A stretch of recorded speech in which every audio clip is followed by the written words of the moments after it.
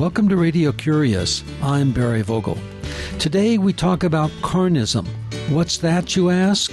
It's the belief system that enables us to eat some animals and not others. We visit with Melanie Joy, Ph.D., the author of Why We Love Dogs, Eat Pigs, and Wear Cows. She and I spoke the end of November and begin when I asked her to describe carnism. The best way for me to explain what carnism is to use an example. So if you can imagine that you're a guest at a fancy dinner party and you're sitting down to dinner at a beautiful table and you're eating a delicious beef stew, and you ask the host for her recipe, and she replies that the secret is in the meat and that you need to start with 3 pounds of well-marinated golden retriever. Your reaction, which the reaction you probably had, is an example of carnism. Chances are what you had seen moments before as food, you now see as a dead animal. What you had perceived as delicious, you now perceive as disgusting. Carnism is the invisible belief system that conditions us to eat certain animals. It's essentially the opposite of veganism or vegetarianism. We tend to label only those belief systems or ideologies that fall outside the mainstream. So we tend to think of eating meat or eating animals as a given rather than a choice, and not recognize that when we are eating animals, we are in fact acting in accordance with this invisible belief system that I call carnism. When something falls outside the mainstream, we label it. When it's within the mainstream, we don't label it. Why? Well, this is often the case, and there are a couple of reasons for this. One is that carnism is a dominant ideology, which means that it is a mainstream ideology. It's embraced and maintained by all of the major social institutions, from the family to the state. But another reason is because carnism is a particular type of ideology. It's what I refer to as a violent ideology, in that it's literally organized around violence, intensive and extensive violence. Meat cannot be procured without killing.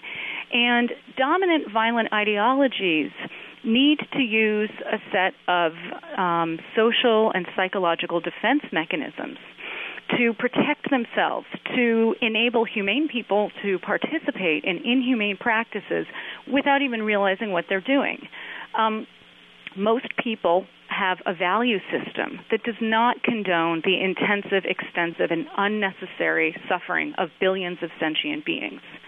Most people care about animals and do not want to think of them suffering, and certainly don't want to think of themselves participating in such suffering. And yet most people also eat animals, often multiple times a day, and carnism needs to block our awareness and shut down our empathy when we sit down to a plate of meat, so that we can feel comfortable enough to consume what was once a living being. And the primary defense of the system is invisibility. And the primary way the system remains invisible is by remaining unnamed. If we don't name it, we can't talk about it. And if we can't talk about it, we can't question it and we can't challenge it. So it's not just what we eat that remains invisible. It's how the meat gets to our tables. Exactly. Carnism keeps the victims, the direct victims, the animals, out of sight and conveniently out of public consciousness. It also keeps the indirect victims out of sight. The indirect victims are slaughterhouse workers and meat packers and human food consumers who are participating in something that they might choose not to participate in if they had the awareness that would enable them to make their choices freely. Without awareness, there is no free choice.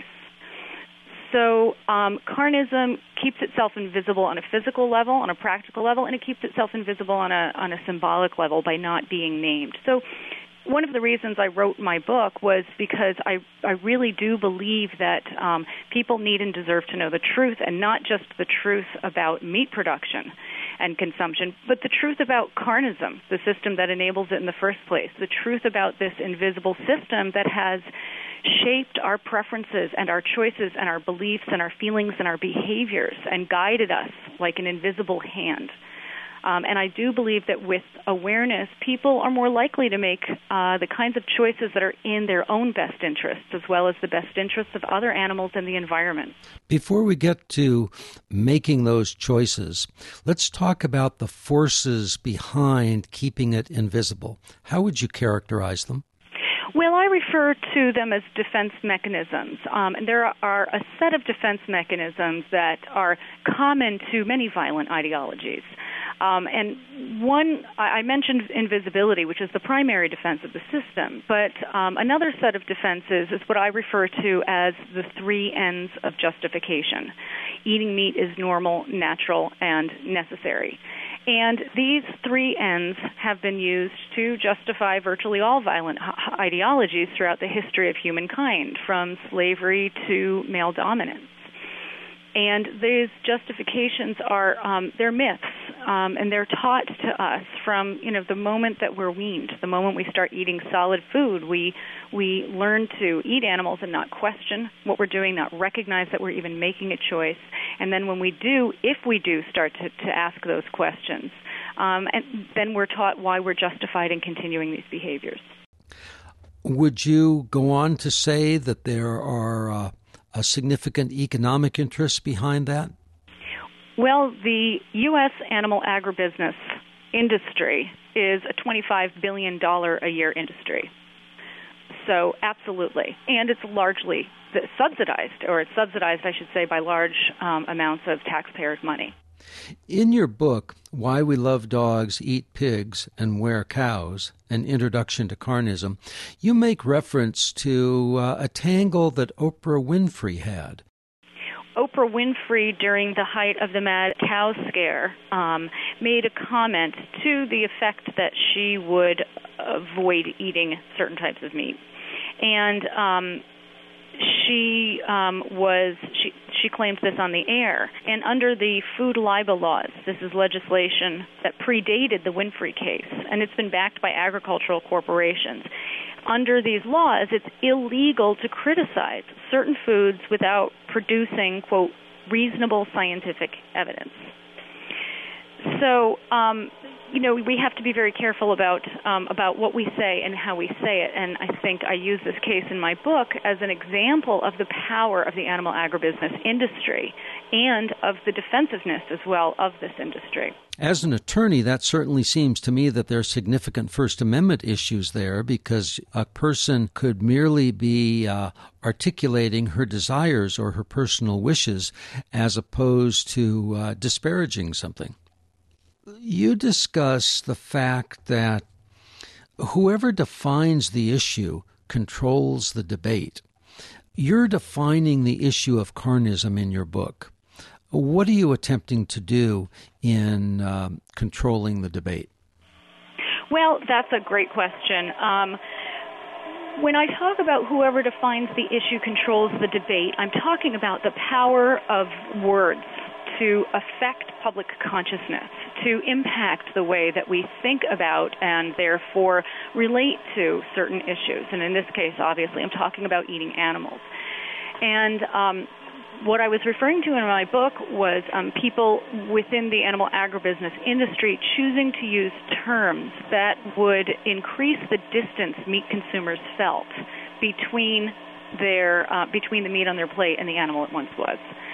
So as an example, we use the term beef rather than cow when we're referring to meat.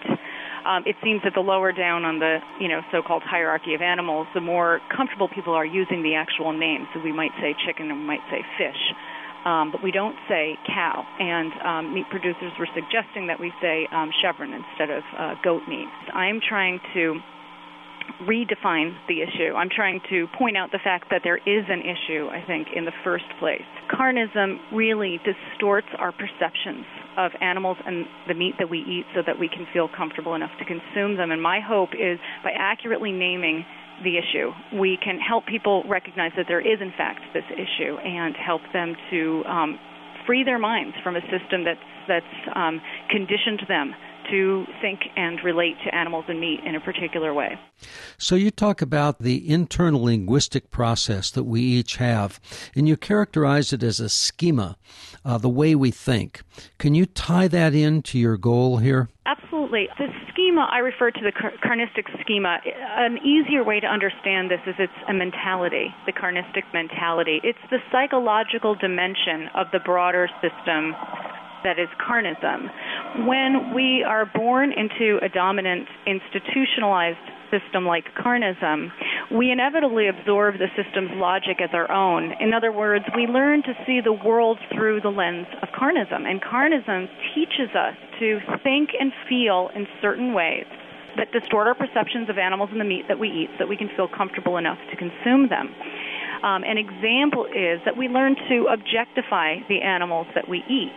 For instance, we refer to the chicken on our plate as something rather than someone. We learn to think of the animals that are to become our meat as abstractions, as lacking in any individuality, lacking in any individual character. For instance, a pig is a pig and all pigs are the same. So we lump them into this group about which we can make generalized, stereotypical assumptions. Like other victims of violent ideologies, we give them numbers rather than names. For my doctoral dissertation on the psychology of eating meat, I interviewed butchers and meat cutters, vegans, vegetarians, and meat eaters. And one of the people I was talking to, a meat cutter, told me that if he believes that pigs have personalities, that they have feelings, that they have individuality, but he can't allow himself to think of them that way because, according to him, he wouldn't be able to do his job if he did.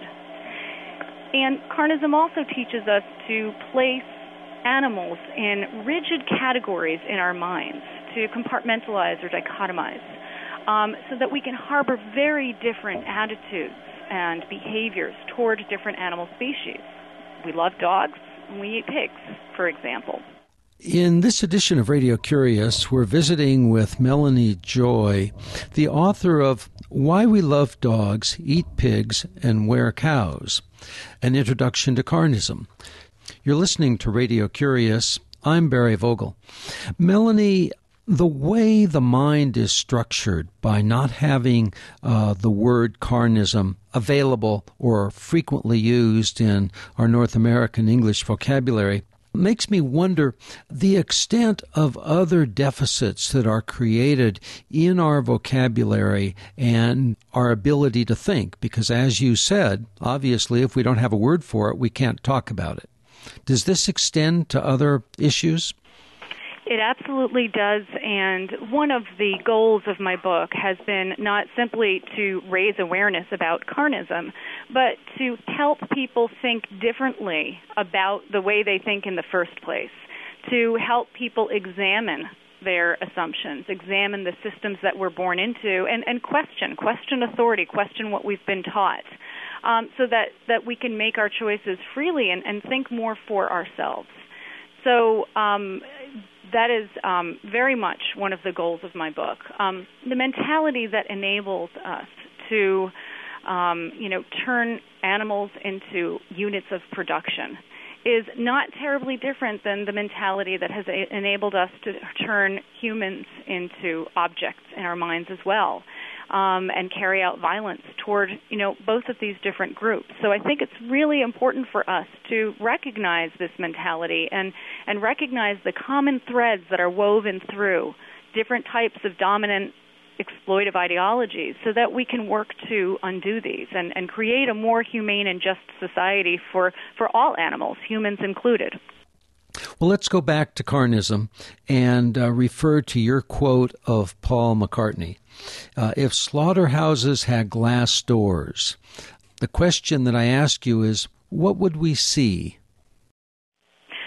Well, the vast majority of meat that makes it to the average meat consumer's plate is invariably a product of misery. It comes from someone who was born into captivity, into intensive confinement, which is where animals are raised and killed in these factory farms, or CAFOs as they're referred to. someone who is born into intensive confinement, someone who may well have never seen the light of day, someone who had a life that mattered to them and that was taken from them, and someone who quite likely suffered extremely in the process of being raised and slaughtered for their body and the body products. Many animals, for example, are supposed to be stunned before being shackled and dragged along the disassembly line where they're then bled. The disassembly line is perhaps a characterization or a word used by the industry. That's a great question. It's a word that I've seen used in a variety of places, and I don't know the origins of this word.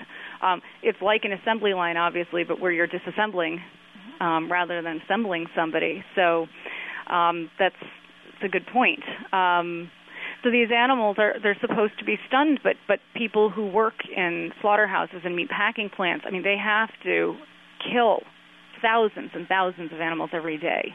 And it's impossible with the relentless pace of the line to do your job effectively. So many of these animals are shackled upside down while they're still conscious. They may be bled while they're still conscious. And if they survive bleeding, there was an investigation into a hog plant that found that pigs who were shackled and bled were still alive and dumped into boiling water while alive. So the animal products that make it to our plates are invariably products of misery. And you make reference to, in a chicken killing plant, the people who do that work kill 23 chickens per minute. That's right. The pace of the line, and this has been, one of the reasons that human rights organizations have actually been challenging animal agribusiness practices. It's because the pace of the line is relentless, and it not only harms, obviously, the animals, but also the people who work in these plants. It's a highly dangerous, meat packing is a highly dangerous job. For the first time ever, Human Rights Watch issued a statement criticizing a single industry, the meat industry, for working conditions so dangerous, so egregious, that they violate basic human rights. And this was in 2005. You talk about beyond carnism and witnessing. Can you elaborate on that? Sure. I talk about bearing witness, and bearing witness, the best way that I can describe it, is being willing to see the truth with our eyes as well as with our hearts. When we bear witness to another, we truly empathize with them. We try to see the world through their eyes. We close that gap in our consciousness, that disconnect that allows us to eat someone and think that we're eating something. Bearing witness is fundamental to our own psychological and emotional well-being, as it helps us to become more integrated in our values and our practices. And integration, not surprisingly, shares the same root with integrity, which by definition is the integration of our values and our practices. It helps us to become more mindful and more conscious in our choices and in our behaviors. And bearing witness on a collective level is essential for transforming carnism. If you think about it, virtually every atrocity that's been committed throughout the history of humankind was made possible because the populace turned away from a reality that they felt was too painful to face. And virtually every revolution, every social transformation was made possible because a group of people chose to bear witness, and they demanded that others bear witness as well. The whole system of carnism is organized to block witnessing on a collective level and on an individual level. And we all pay the price for this system. The animals obviously do. The environment does, as animal agriculture is the leading cause of some of the most serious problems facing the environment today. And we do, because in order to eat other animals, we have to shut down our empathy and block our awareness, and empathy and awareness are integral to our sense of self. So bearing witness is really a transformative process, both personally and collectively, for those of us, humans, as well as for the non-human beings. You're raising issues that may have caused some listeners to this edition of Radio Curious to turn off their radio. How do you get beyond that? Well, people will, It's very difficult to take in the reality of what happens to the animals that become our meat. And, most of us, and I grew up eating meat, and I completely understand this, and it's really what motivated me to do the work that I'm doing today. Most of us want to turn away, and because it's simply too painful. I've been speaking and teaching about meat production for 2 decades now, and I have never once encountered a single person who doesn't cringe when faced with images of animals suffering. And people really do care. And it is that caring that people have that make them want to turn away. But it's also the caring that compels them to bear witness. And so reaching out to people, I think it's really important to raise awareness not simply about meat production, but about carnism, so that people can not feel like they're bad people for eating meat, but recognize that they are also victims of this system that is carnism. Melanie, on Friday, December 3rd, 2010, you opened a website, carnism.com. What's behind that website? What's the purpose? We launched Carnism Awareness and Action Network, and the mission of CAN is to expose and transform carnism, the invisible belief system that conditions people to eat certain animals. So CAN empowers vegetarian and vegan advocates as well as concerned citizens through education and activism. It sounds like your work is also a personal passion. Absolutely. I am an advocate and as well as an academic, but my writing is for a wide audience and my speaking is for a wide audience, and it very much reflects my own personal passion. I feel very strongly about a number of issues and really want to work to help make this world a better place. My focus is on helping make this world a better place for non-human animals, but also for human animals, because we're all participants, for better or worse, and victims, for better or worse, in this system of carnism. I want to ask a little bit about the term carnism. If you're aware of other aspects of human behavior that is so much a part of human behavior that it also is not in the vocabulary. That is a great question. Carnism, like other isms, such as sexism, ageism, and racism, it reflects a particular way of thinking about and relating to ourselves, others, and the world. These other isms, even though they already have a name, also influence us tremendously, and we often end up supporting them without even realizing it. We could apply the concept of carnism, ageism, sexism to, really any sort of set of assumptions or behaviors that reflect a social consciousness and a particular mentality that enable people to participate in practices that they would likely choose not to participate in if they were aware of what they were doing. We can look at the environmental issue and probably apply much of what we're talking about today to that issue as well. One of the things that is important about naming carnism is that it helps people to start to think about what they haven't been aware of, to start to recognize that there is something out there that is invisible, that is having a profound impact on their attitudes, behaviors, beliefs, their values and preferences, and some of the core choices they make in their everyday lives. And that's why people should bother. And I think most people, when they become aware that they're profoundly influenced by an invisible system, really do want to learn about that system so that they can make choices that reflect what they truly think and feel rather than what they've been taught to think and feel. It makes me think of automobilism. Oh, what ism? Automobilism. I call it the 90% rule. I call it that because if you look around at how many cars have one person in them, 9 out of 10 have one car, which makes me think that people believe and act that you should only have one car per person. Well, it's such an interesting point you raise, and I think my hope for my book is that it helps people to really think critically about all issues, to really question why they think the way they do, why they feel the way they do, why they act the way they do, and reflect critically on their own beliefs and behaviors. Well, Melanie Joy, author of Why We Love Dogs, Eat Pigs, and Wear Cows, An Introduction to Carnism, I thank you very much for being with us on Radio Curious. And I'd like to ask you about an aha or eureka moment that you've experienced that has changed your life. You know, I like to sometimes share my story and talk about how I came to do the work that I'm doing today. And there was that aha moment. I did grow up with a dog who I loved like a family member, and I grew up as somebody who really genuinely loved animals.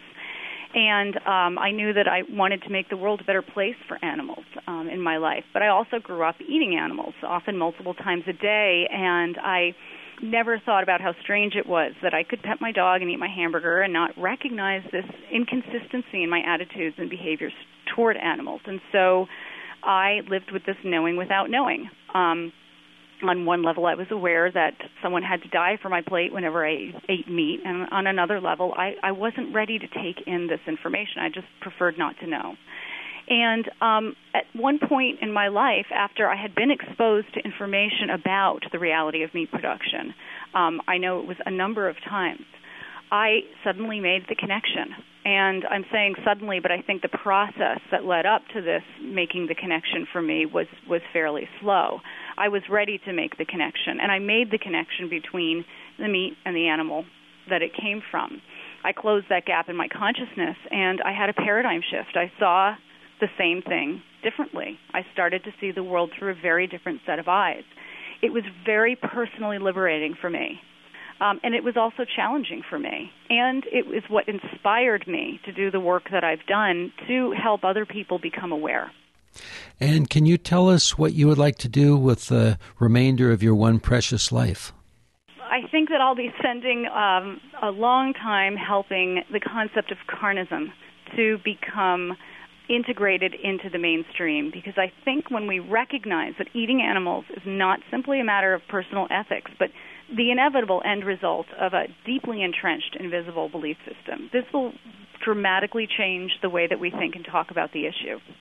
And finally, is there a book that you would recommend to our listeners? The Food Revolution by John Robbins. The 10th anniversary edition was recently released, and this is just a fantastic book full of really important information, and it's been a very inspiring book for me. Melanie Joy, author of Why We Love Dogs, Eat Pigs, and Wear Cows, An Introduction to Carnism, thank you very much for being with us on Radio Curious. Well, thank you. It's been my pleasure. Melanie Joy, Ph.D., is the author of Why We Love Dogs, Eat Pigs, and Wear Cows, An Introduction to Carnism, the belief system that enables us to eat some animals and not others. Take a look at her website, Carnism, CARNISM.com.